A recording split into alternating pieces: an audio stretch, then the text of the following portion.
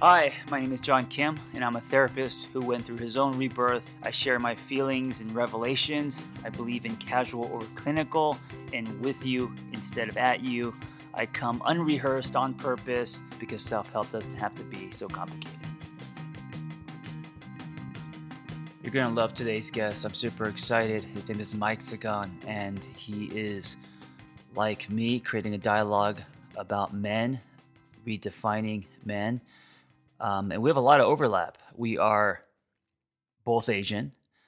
We both have a passion to create a dialogue about men, working with men, doing men's work. Also, we are both coaches. And, we have mutual friends. Where we differ is that he could grow a full beard. I can't grow anything. Okay, Mike is a certified professional men's coach and co-founder of The Unshakable Man. And he delivered a TEDx talk. Oh, that's another thing we have in common, about the significance for young people to have trusted adults in their lives. Recognizing the impact and importance of deep emotional health propelled him into his coaching career. He also partnered with companies like Dropbox, LinkedIn, Google, Kaiser Permanente. And he also partners with Everyman, where he hosts men's groups, facilitates men's retreats. He does it all. He is his energy is amazing. And I just love chatting with men who are passionate and wanting to redefine what a man looks like. You're going to really enjoy this one. Here's Mike. First, I want to thank you for being on my podcast. I appreciate it. Can you hear me? Oh man, thanks for the invite. Yeah. Yeah, I can hear you. Can you hear me? Yeah. So we won't say who, but you're coaching two of my friends. I think two of my friends, and that's how I heard about you. And I thought this was a great way to, because I can't control them. I thought this was a great way to indirectly control them is through you. So that's what this is about.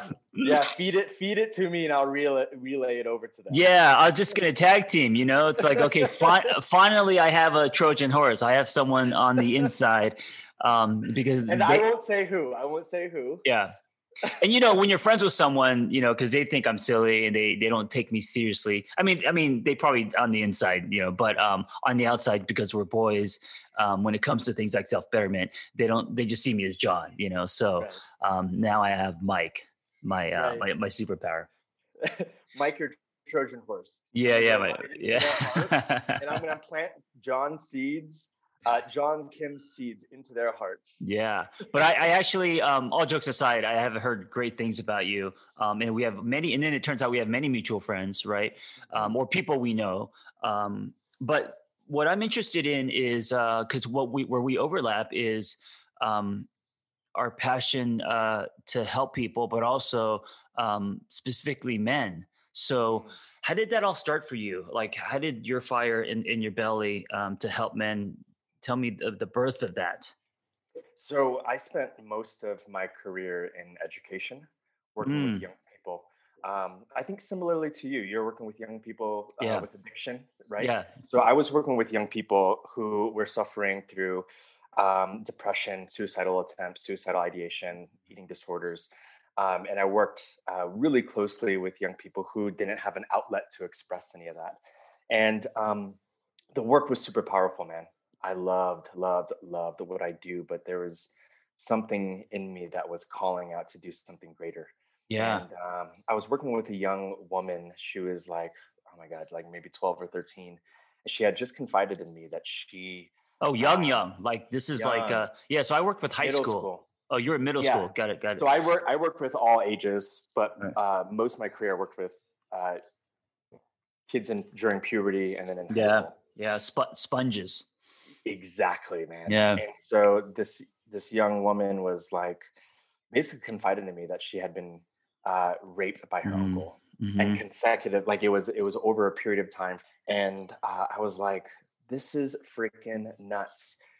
I had worked with young people who had gone through similar situations, sexual abuse, rape, But for some reason, this young woman really struck me. Mm. And it was something about her story that I really connected with. I am a sexual abuse survivor.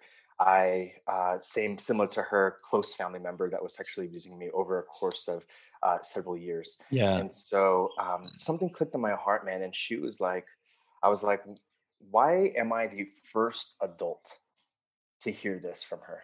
Mm. Not Why only am that, but I I love that she trusted you and your mail. totally, Yeah. totally? Yeah. And so that sparked something in me. I just kind of got curious about where the fuck are all the adults at, right? Yeah. This young girl sees adults all day, 5 days a week at school, several adults a day, and yet I am the very first person in the last 7 years that she's told Mm. about her sexual abuse and her rape.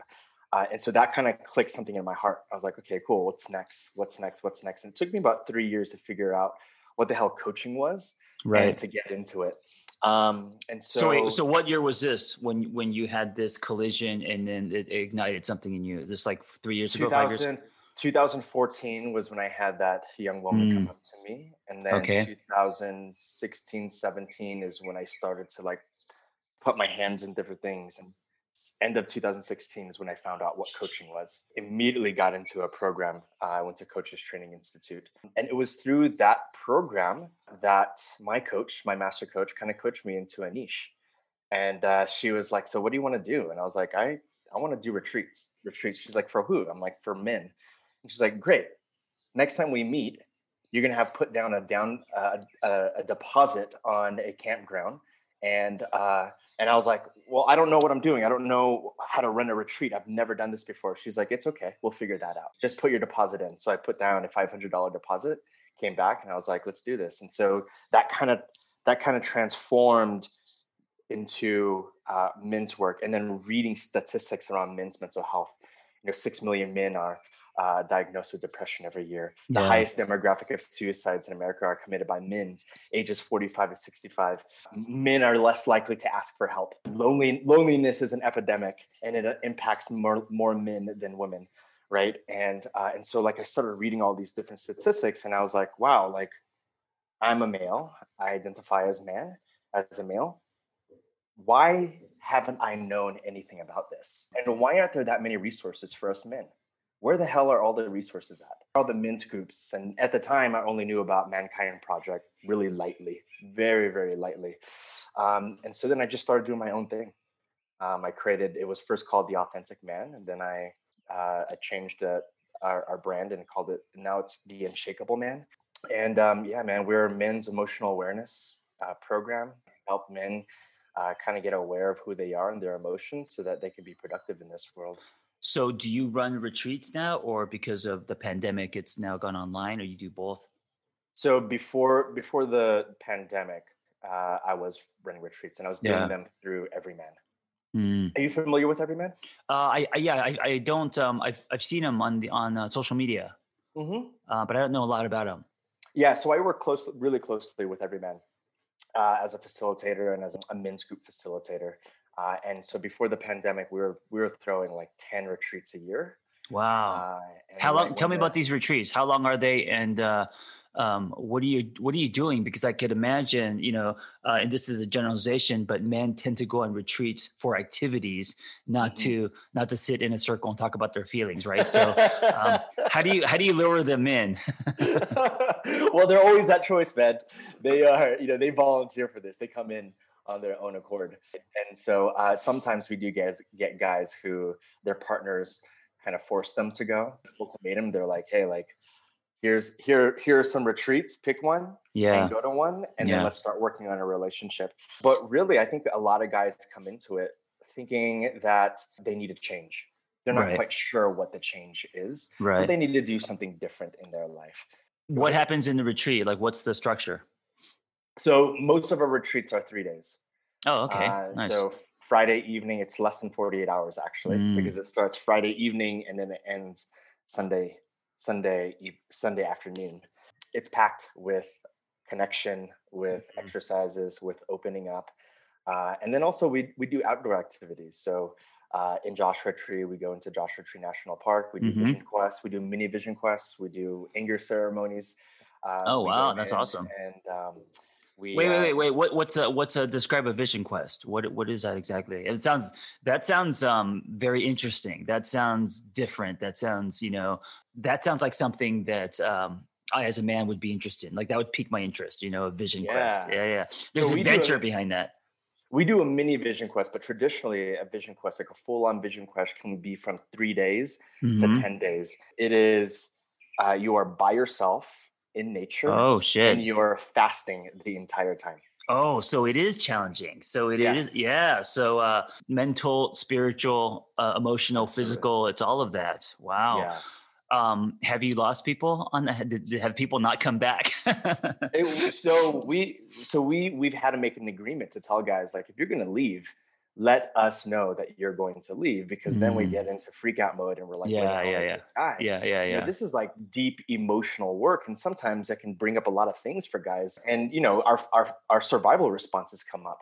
And when our survival responses come up and our direct, when we get into conflict or we get into something tough, sometimes it's to flee, get the hell out of Yeah, here. of course, of And so we course. get guys that are like, I'm not doing this. This is way too uncomfortable for me. I got to go. So sometimes we'll get guys who those show up the first night, and the next morning we're like, where the heck are John and Mike Right, right. at? Where did they go? They called an Uber. Uh, Yeah. so so is that the peak of the retreat? Is building up to this vision quest, or is that like day one? That's day 3. Wow. Yeah, Right. So you're so I would say the peak is probably Saturday. I mean, if you are familiar with facilitating anything that has any kind of curriculum or scaffolding, I know we have like with the emphasis on mental wellness and mental health, there has to be a way to lightly bring guys into this, oh right? yeah, yeah, yeah. And and I'm not saying that the first exercise we do is light. Actually, the first exercise we do is pretty fucking tough, and Mm. and all it is making eye contact with people. Right? Oh shit! That's Wait, all wait. it is. Is this the one where you're literally sitting down, just looking at the other person for maybe 5 minutes? Yeah, yeah. We do Oh we do man, we do that's we do that's different heavy things like that. lifting, It dude. is, man. I did that with a female once, someone I was dating, and it was difficult. We tried it for 10 minutes. People cry and shit. That's like Mhm. no joke. I can't imagine two men, especially if they're not used to being open. And Um, being strangers. and being strangers to stare at each other's I mean, I can imagine men just getting up and walking out, you know? Oh yeah. Yeah. We often get guys who the first meeting, the first circle we get, they're like, one foot is out the door. Mhm. I don't know what the hell Mhm. I'm doing here. I decided to sign up, but I'm feeling uncomfortable. I don't think this is for me. Yeah, But yeah. what's amazing about that is the awareness that they have, right? That's all. We accept all that. We want you to feel that. We want you to Right. come in however you want. If you're excited, if you're happy, if you feel joy, come in. But if you're feeling angry, pissed, frustrated, if you're feeling sad, come in with that too. If you're feeling shame, bring it all in. And what happens is, over the course of literally only 48 hours, guys leave this retreat and they are transformed. Oh, I can imagine because of the amount of stuff that comes up, right? The emotional arc that you go through in those 3 days, because you're doing things that you don't ever do, in everyday life, right? Like stare at each other. Right, Uh, but also it's like it may be for the first time in a really long time for these guys to feel what true connection is, or oh, what interesting. or what Right. what intimacy is with another man, Yeah. right? And so What now, also affection is too with another man. right, and now we're getting into guys who grew up in locker rooms, right? A lot of my Yeah. friends, a lot of athletes. Um, the definition of man being, um, shut down. I could fix things, performance based, Yeah. and things like eye contact with another man is quote unquote gay. Gay. And then them being, don't want to be that, so they joke about it and all of that. So to actually expose them to that, I think is that's awesome. Yeah, I mean, you got to Yeah, shock the system, yeah, right? You got to yeah, shock the yeah, system to let the guys know that something's not working, to yeah. help them figure out what to do next. I mean, I feel like the entire retreat we go into very safe spaces, and then a safe container. We go into, holy shit, I'm in survival mode. Back to, okay, I'm back in parasympathetic. My Yeah, body's calm, and then yeah. coming back into, sympathetic and then fight, flight, or freeze, and then come back into parasympathetic and calm. And so when we get guys to go through these roller coasters, they leave feeling like, oh my God, like I feel like that was an emotional workout. Yeah. And I want to continue doing this work. Yeah. I want to continue moving forward with this. And we often get guys who come home from a retreat and their partners are like, oh my God, you're completely a different person. Sure. You're a completely different dad, a different partner, a different man. Yeah, So man. you guys are like the first domino. You guys are the people that become maybe the soil or become the inciting incident for the man to go on some kind of inner journey. I don't think so. No? I think, what I tell my coaching clients and the guys that come to our retreats or our men's group is your transformation started before we even met. You knew Okay. something wasn't working, You got so yeah. Okay. So you and so something you happened before for them to get something where you guys happened, are. Yeah. right? Even if that was their partner shining a mirror on their face and being like, Yeah. "Yo, like look at this, look at your reflection. This isn't working." I feel like that is the catalyst. Like, oh my God, I got to do something about this. And then I just get to be the person that gets to put the nutrients in and water the seed, to put the light Yeah. on. Yeah. Yeah. Yeah, That's awesome. Well, let's put a bookmark there. I want to know more about you and your story. So, where did you grow up? I'm a Bay Area native, man. Oh, Yeah, okay. grew up in the Bay Area, Yeah. grew up in San Jose, spent most of my time in the East Bay, and then most recently in Oakland. What And ethnicity are you?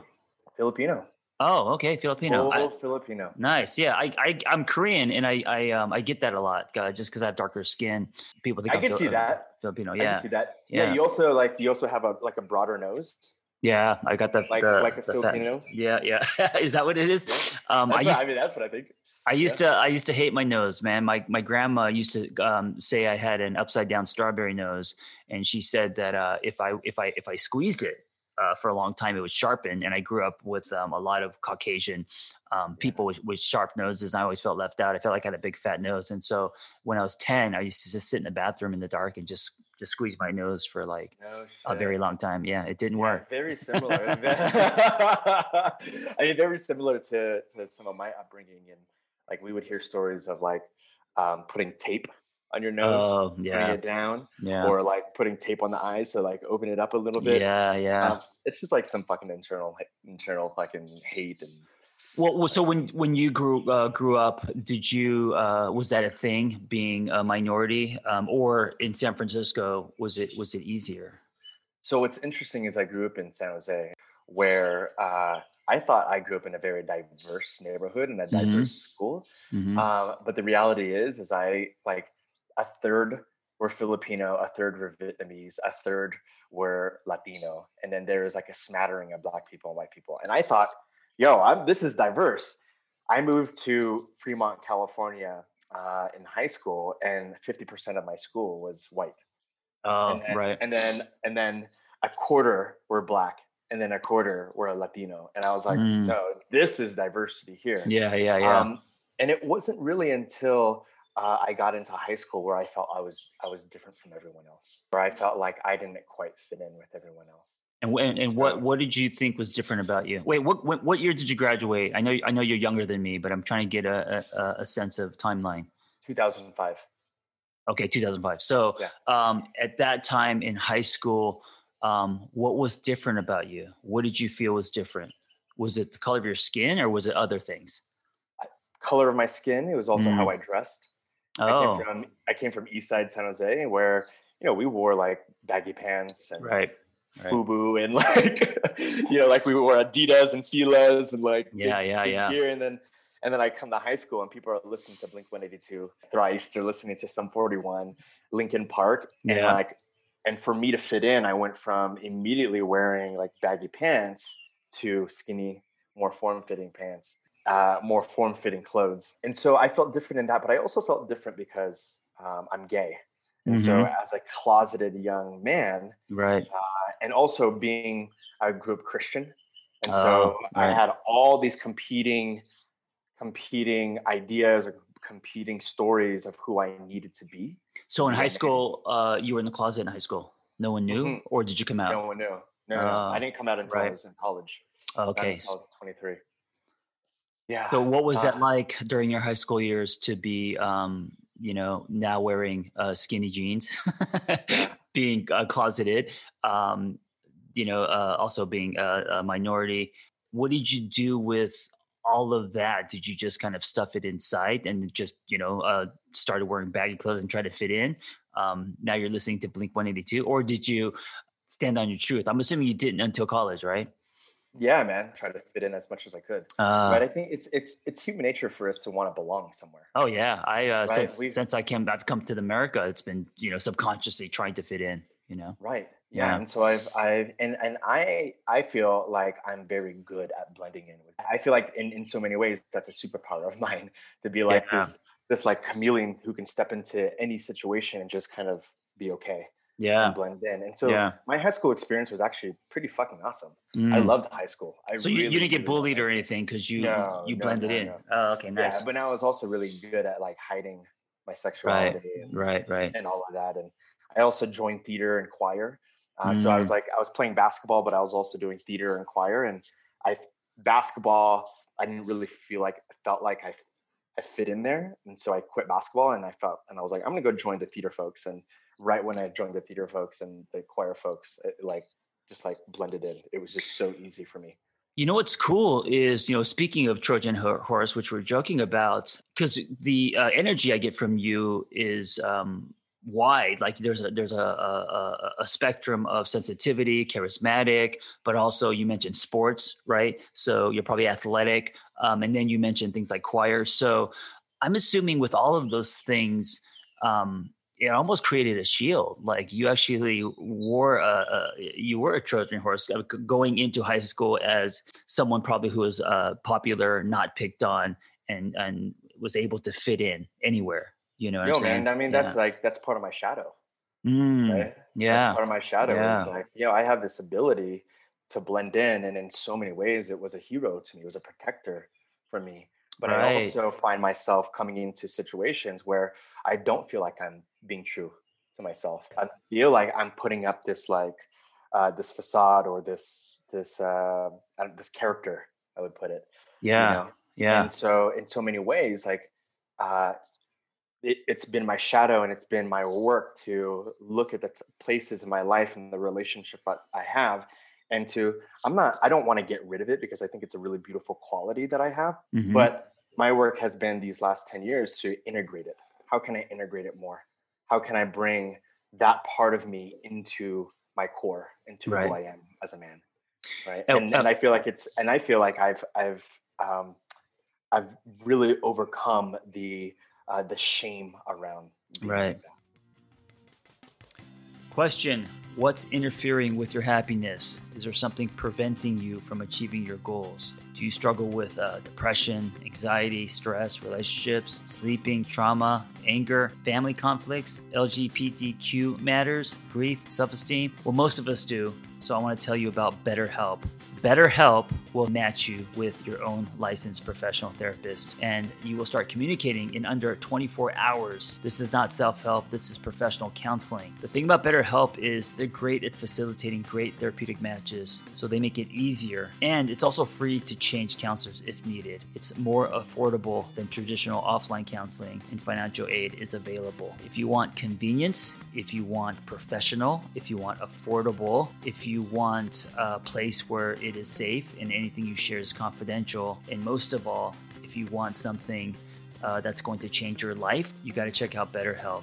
Today, as a listener, you will get 10% off your first month by visiting betterhelp.com/angry. 10% off your first month, betterhelp.com/angry. Life is way too short to live and struggle. It's time to live better and a healthier life. Check out BetterHelp. At what point did you start to step out of your shadow? Was it related to also coming out? Totally. Yeah. And then Oh was my that, god, man, 100%. tell me about that. Is that in college? It was in college. I was a senior in college. I was graduating, and I just got to this point, man, where I was just hurting so many people. I was Mm, hurting women. I was sleeping around with women. I was dating women, and also simultaneously, you know. back then we didn't have Grinder, we didn't have Right. these other Right. gay apps. We had Craigslist, which is it's a its own risky kind of way of dating or sleeping around, right? Casual Like encounters. casual encounters, yeah, Yeah. men seeking men, you know what I mean? And Yeah. and it's so like the shame that I had forced me to engage in risky behaviors like that because I didn't have any other outlet. And so I was hurting myself and I Mm, was paranoid about getting sexually transmitted infection. yeah. And I was also dating women and sleeping with women. And so I was being dishonest in all these different areas in my life. While also simultaneously I was in a church and in my head was always, you're gay, no, you're not. You're gay, no, Mm, you're not. hmm. Nights staying up, crying, thinking about it, praying to God, like why am I like this? Why is this test for me? Did you sleep with women because you're trying to convince yourself maybe you're not gay, or did you sleep with women as a way to hide behind it? You know what I'm saying? As a way to Both, man. show the world. Most of it was I was hanging out with a bunch of guys who, what we did was we'd go out and party and like bring Mm, girls home, right? That right, was like right, our thing. Thursday, right, Friday, Saturday, Sunday.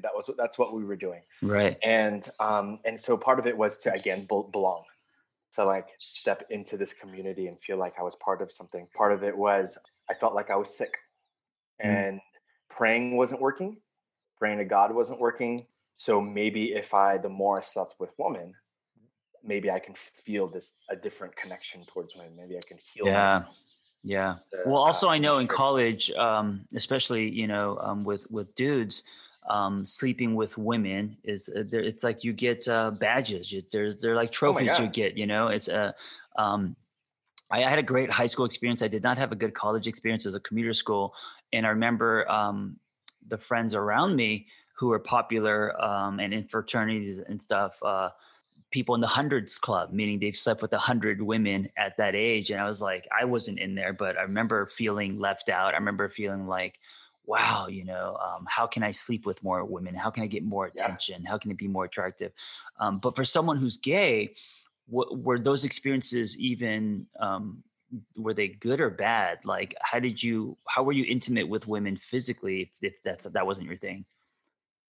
I don't know if this is going to be too risque for your podcast, No, but no, man, no. There's nothing too risque. yo, man, here's a reality. The reality is, if you're gonna like put your hand on my dick, it's gonna get hard, Right, right. So yeah, it right? doesn't matter. It doesn't matter who's doing it. Yeah, Yeah, yeah. yeah, And yeah. and also at that age in college, it just takes the win. Hey, man, Um, I'm practically still going through puberty, right? Like yeah, yeah, yeah, yeah, yeah, I'm yeah. like 21, 22. I'm still Right, practically going through puberty and still right, like right. Yeah, exploring what it means to have sex. right. At 47, you got to buy me dinner. I need you to read me a poem. Tell me you love me. Yeah. But yeah, in your 20s, you're right. You could mentally just think of an image and boom, it's on. Yeah, Yeah, yeah, yeah, yeah. totally, man. And so it felt very dishonest because I would be Mm, sleeping with women and thinking about men right, while I right, slept with them. right, right. Now, was it pleasurable? Absolutely. Sure. Yeah. Yes, it's Physically. pleasurable. Yeah, Yeah, yeah. physically, You were still it's turned on. very pleasurable. Absolutely, 100%. But I also felt like I remember during intercourse, I could feel like, oh my god, this does not feel right. This is not for me. Mm, This is not for yeah, me. Not for yeah, me.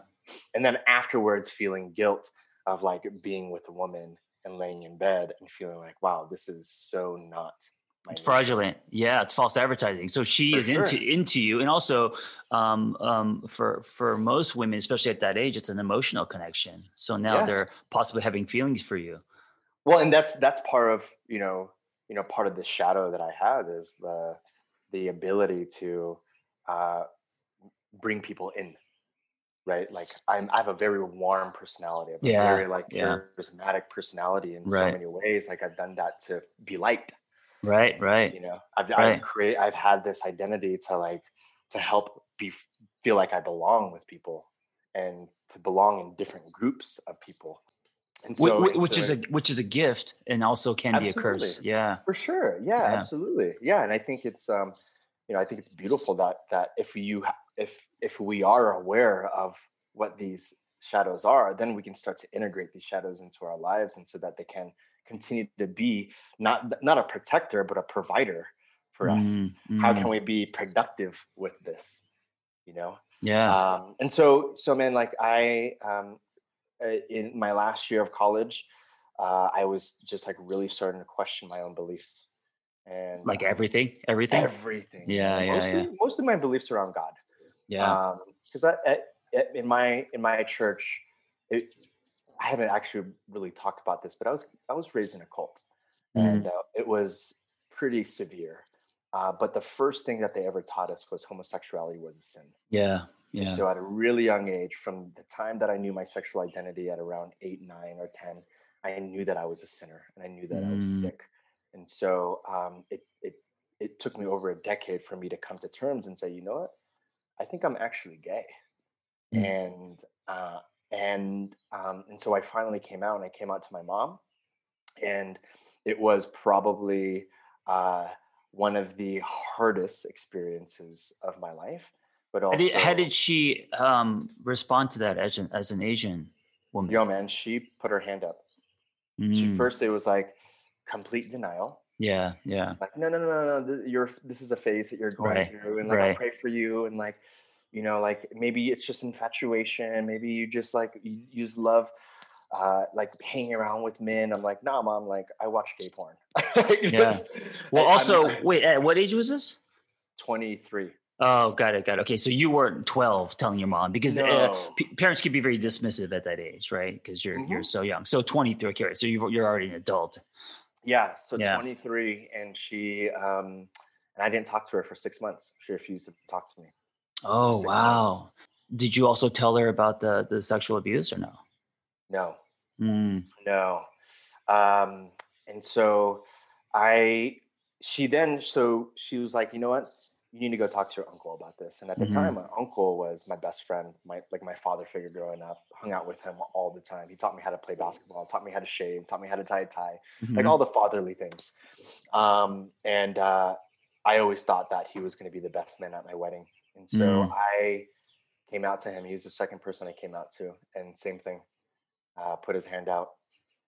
He rejected me, Uh, abandoned me, and I haven't talked to him since. It's been oh, about 10 wow. years. Yeah. And so over the next 6 months, I spiraled down into this crazy, crazy deep depression, where I contemplated suicide Mm, all the time. Thought about the plan, thought about how I was going to do it, thought about when, thought about how much this was going to hurt people. And that's what I wanted. I wanted my life mm. to hurt Yeah. people. I wanted Yeah, my yeah. death to hurt people. I wanted to be spiteful about it. Um, Well, it and was your way of revenge, right? It was your way of totally. getting the power back. It's like, oh, you guys are going to put your hand out. Okay, let me hurt you because I have Yep. power over my own life. Yeah. Right, exactly. And it took me months and months for me to really own that I'm a gay man. And my Wait, mentor actually, where was dad? Or did you grow up with just mom? no, dad was in the picture, but dad actually didn't know that I was gay until 2 years later. Mm, got it. Yeah. And he found out through the grapevine with my cousins and my aunts and uncles. And then he and I didn't talk for 2 years Wow. after he found out I was gay. Do you think cultural plays a factor in this? Oh my God, Yeah, absolutely. probably. Yeah, because You know, I think also me being Korean, I'm trying to imagine what would happen in my situation. My parents being old school, and from a different generation. yeah, Yeah, yeah, it would be really tough. It wouldn't be it wouldn't be accepted, yeah. I mean, most of my initially. family are Catholics, Yeah. and so in the Philippines, there's this interesting dynamic that's happening right now with the LGBTQ community out there, Mm, where like in entertainment, LGBTQ people are totally accepted, right. Right. but they're usually like the butt of the joke, right? Like we have Yeah, they're performers, right? they're performers, They're not in right? the house, that kind of And thing. so by like the culture in the community, they are like held up on a pedestal. They're loved, Yeah. and Yeah. they are honored. If there's a gay person in your family, Yeah. Then uh it's shame and yeah. right, Yeah. Yeah. exactly. And Yeah. so I think my father had some of that in him. Mm, But what really helped my father were his brothers and sisters, who who surprisingly to me came to him and said, "Hey, like, this is your son. You need to love him. We know about him, and it's okay with us. mhm, So you need to reach out, and you need to reconnect with your son." And he did. mm. He did. Oh, good. How is it Yeah, now? How's your relationship with your dad now? beautiful, man. Oh, Uh, wow. That's great. yeah, I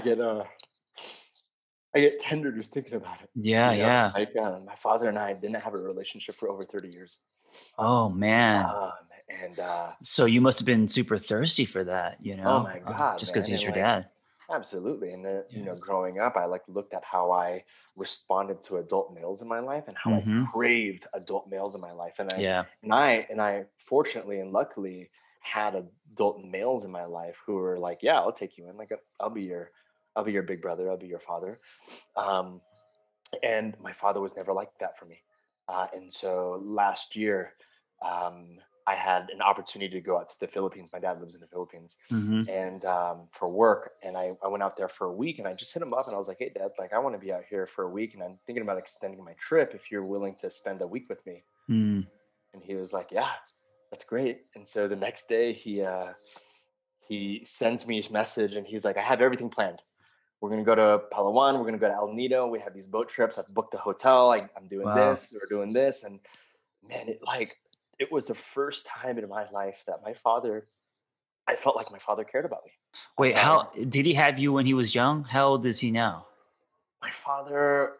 My father's in his 60s. Oh, he is young. He had me when he was like in his early 30s. Wait, how old are you? I'm 33. Oh, man. Okay, so I mean, 60s, he is young. Is he active? Is he, I mean, you guys are going and doing things. Yeah, Yeah, yeah, yeah. That's yeah, awesome. man. Yeah, yeah. Yeah, and he's living the life in the Philippines, man. And Wow. I got to spend a week and a half with he and my stepmom, and it was beautiful. It was, one of the. I think what's beautiful about being spending some time with my parents is I get to see all the shit that I don't like about myself, Mm. and be like, Mhm. and like look at and see my parents as like a mirror, and look at how they respond or react to the world and how they navigate through the world, and pick and choose like, oh shit, like that's exactly what I do. My father getting pissed off and angry, oh, Right. that's exactly what I do. Right. Or my father being charismatic and loving to the community, that's Right. exactly what I do. And so it was an opportunity for me to spend time with my father, get to know him, but also deeply get to know my roots and who I am, Mm. and all the characteristics that I picked up from him. How does seeing that in your parents connect you to you? How does seeing that in your parents affect your relationship with yourself? That's a great question, man. I think growing up, and especially as like I was just diving into just admitting that I was gay, Mhm. I got to see how my parents responded to conflict, right? Mm. And Mhm. the way that my parents respond to conflict is everything's okay. I'm fine. Put Right, up this mask, denial, put up this denial. wall, Right, right. denial. Yeah, Yeah, everything's fine. But then yeah, once everything keeps piling up and it gets heavier and heavier and heavier, then there's like a breaking point and we snap. And yeah, I'm the yeah, same way, right? yeah, I'm with especially with anger. Anger for me is like stuff, stuff, yeah. stuff, stuff, stuff, stuff. And all of a sudden my balloons burst and I'm like, ooh, rage. I'm Right, out here. I'm gonna right. fucking hurt you. And but also seeing how my mom and my father are so warm to people, right? Like Mhm. I see my parents' anger. I'm like, okay, cool. I have the same kind of reaction as my parents. But then I see how my parents are with people and how warm they are and how open and accepting they are to their community. And I feel like that's a really deep reflection on who I am as a man. And so I get to pick all those parts and I get to say, cool, like I want to strengthen this. And then I also want to strengthen this. And then I want to like bring this thing down right here. Mm. How can I bring my energy and my charisma down to a neutral level so it isn't so performative? Mhm. And how can I bring my anger up so then it's not I'm not isolating myself and then I snap in rage, but how Right. can I be more assertive? Which is a lifelong practice. Oh my gosh. I Yeah. was a walking reaction most of my life, man. Hence the angry therapist. I was very Hmm. angry, a shell of a person, always chasing shiny things, trying to fit in.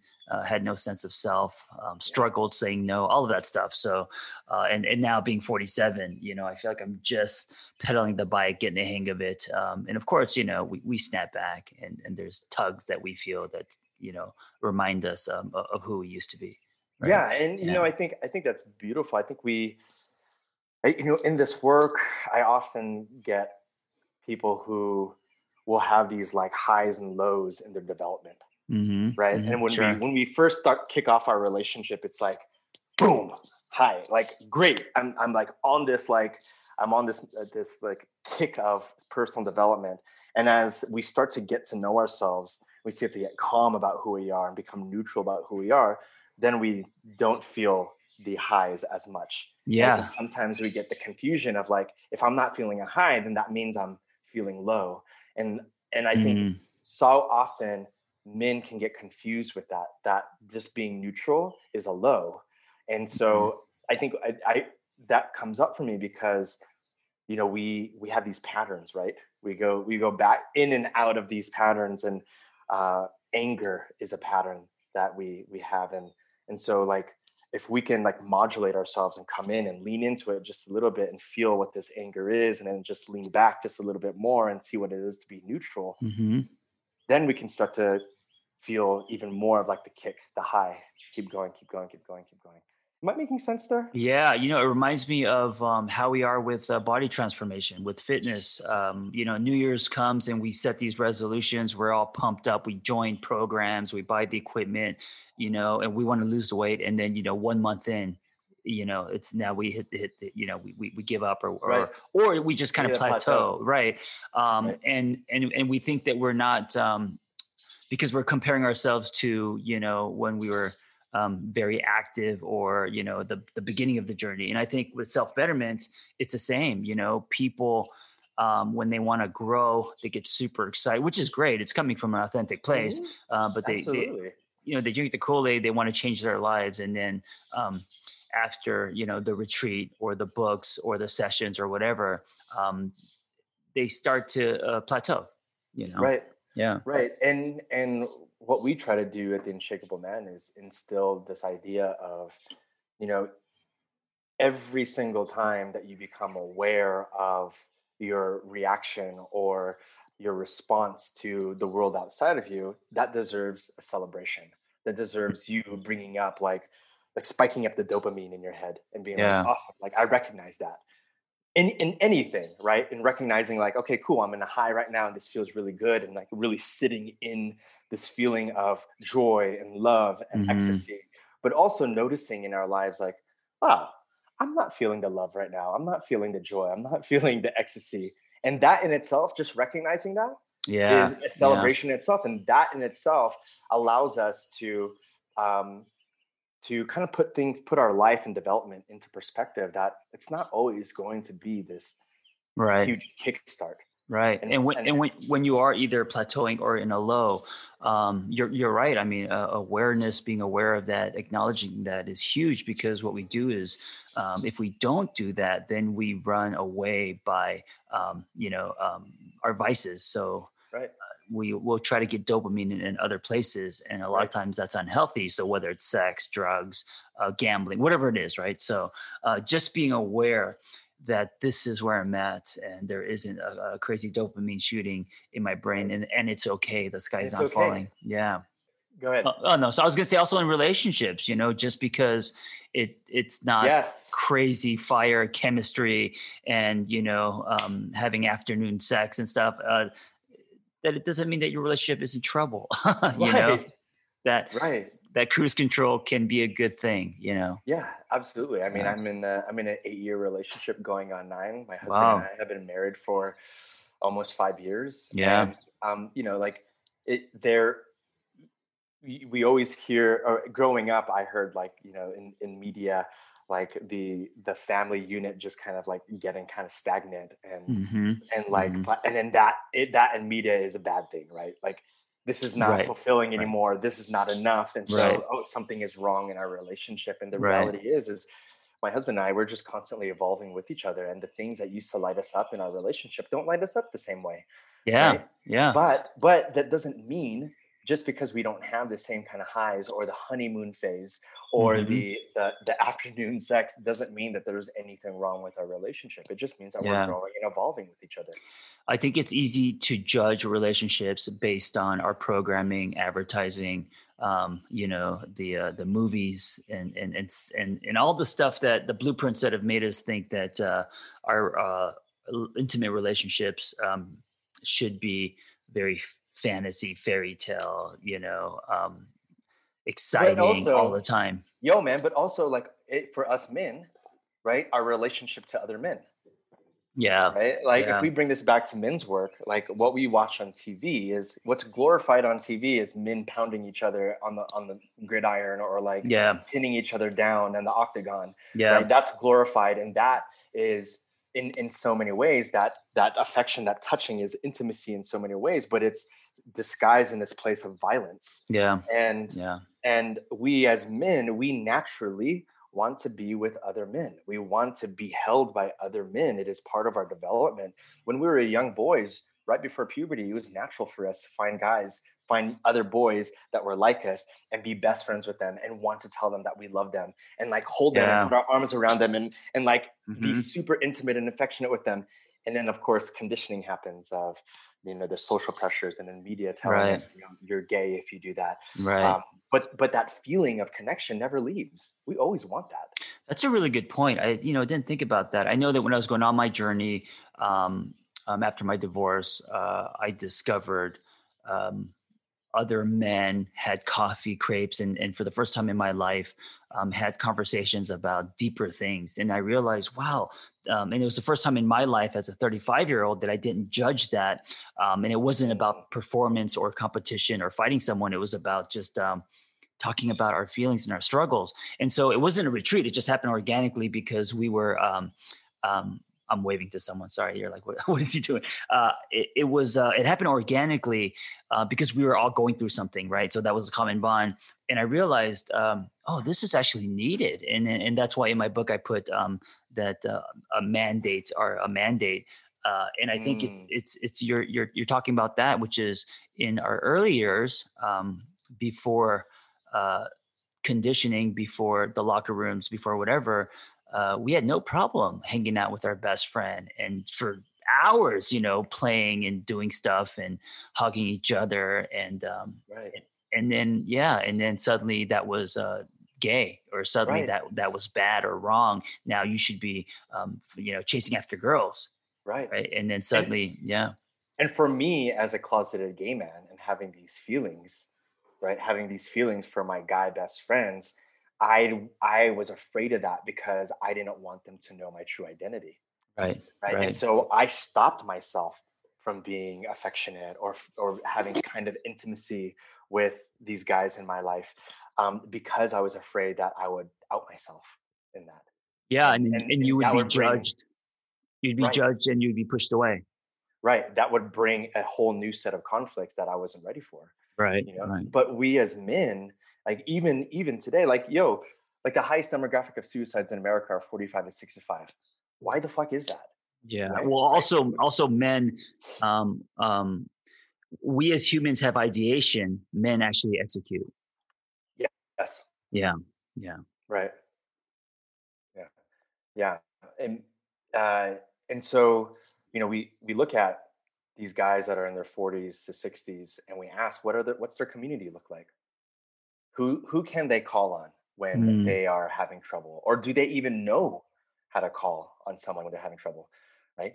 I Yeah. like to do this exercise with my clients, where I ask them to find someone in their life who, I call them, your pulled over friend. So if you get pulled over, if you get stuck on a side on a highway, who the fuck are you going to call and who's Mm. going to come and get you, Right. Right. right? And if you Yeah. don't have anyone like that in your life, then it's time for us to figure out who that person is and Yeah. how we can develop that connection, that relationship with someone, Yeah. right? Like we as men, we want someone to have our back.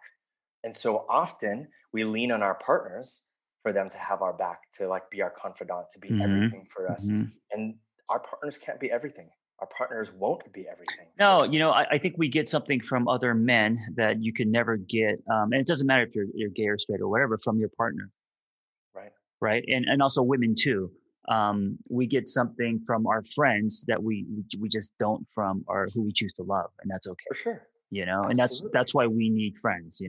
Um, Yeah. and a lot of times when we get into relationships, if you're monogamous and you're just focusing and revolving your whole life around that one person, um, you're kind of creating your own prison. And that's that relationship. Then it can't hold that pressure. Yeah. Yeah. Yeah, man. And I see men out there all the time who feel like they're okay, but miss the connection with other men. They miss their Yeah. boys, Yeah. or they have their boys still, and all they do is locker room talk, right? Or all Right. they do is Right. talk about sports. All they do Right. is talk about guns or beers or whatever it is, Yeah. and they don't go into the nitty gritty of what life is really about. You know what I love about you, and I think this is what's very powerful about you. Um, Men like you are becoming the bridge. Do you know what I'm saying? Uh, the fact that you can grow a full beard like that, man, like, like that's very manly. I mean, dude, there are no holes in that beard. That shit is like, dude. So I could grow one long hair and wrap that shit in circles. But I mean, look how thick that beard is, man. That's amazing. So in our world, even like something like facial hair is very manly. So Yeah, but also at the same time, um, being gay, right? And yeah, also at the same time leading other men, expressing yourself, sharing your struggles, having a history of sexual abuse, which men don't talk about, right?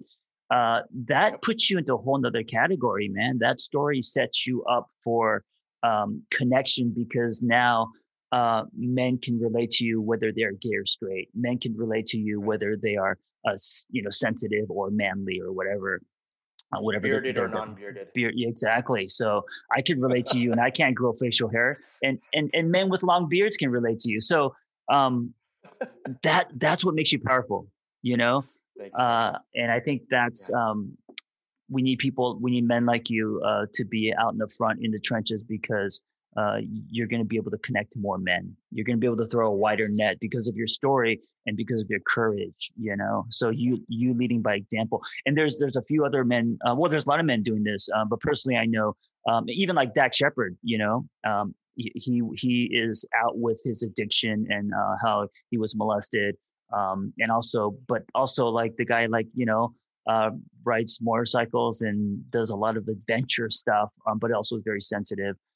And Justin Baldoni, he's also someone yeah. like that, who's very handsome and actor and abs and all that, but also, talks about redefining man, and Yeah. so, Well, I mean, uh, that I think what you're saying is representation, yeah, right? It's yeah, like this is like growing up as a Filipino American, there wasn't much representation on media for me, hmm, right? And you could probably agree or relate as a Korean man that there wasn't representation, right? And so as a queer man of color who also identifies as um, more masculine dominant, right? mm, Um, that there is representation for men who say, "Wow, like I have these like very quote unquote manly things about myself and these masculine attributes about myself, but I also feel that there's this pull to be emotional and be sensitive, hmm, and you and I, guys like us who have this like front facing masculine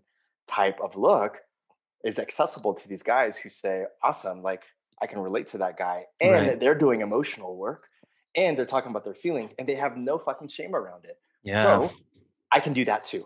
And yeah. I think that really matters. That really, really matters. I think that's the way in, and I think what's exciting, and I kind of want to end on this exciting note, is that it's finally happening. You know, Mhm. I come from a generation where it wasn't that long ago that Jerry Lewis was taping his eyes back, Right. and I grew up in the '80s where when Asians weren't cool.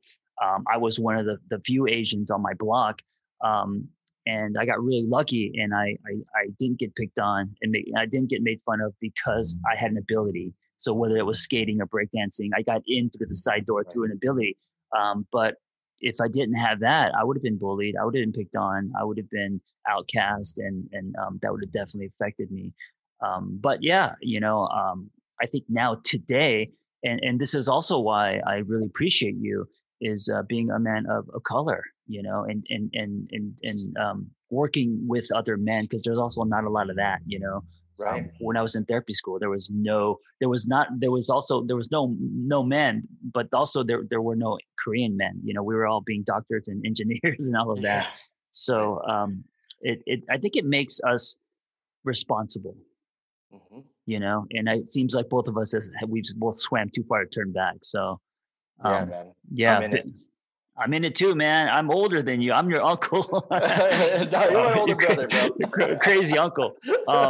But yeah, man, a giant fist bump to you, and I think Yeah. we're kind of both waving the same flag, which is exciting. And yeah, thank you for being on my podcast. I hope this is the beginning of a meaningful relationship, and thank you for being so honest and open.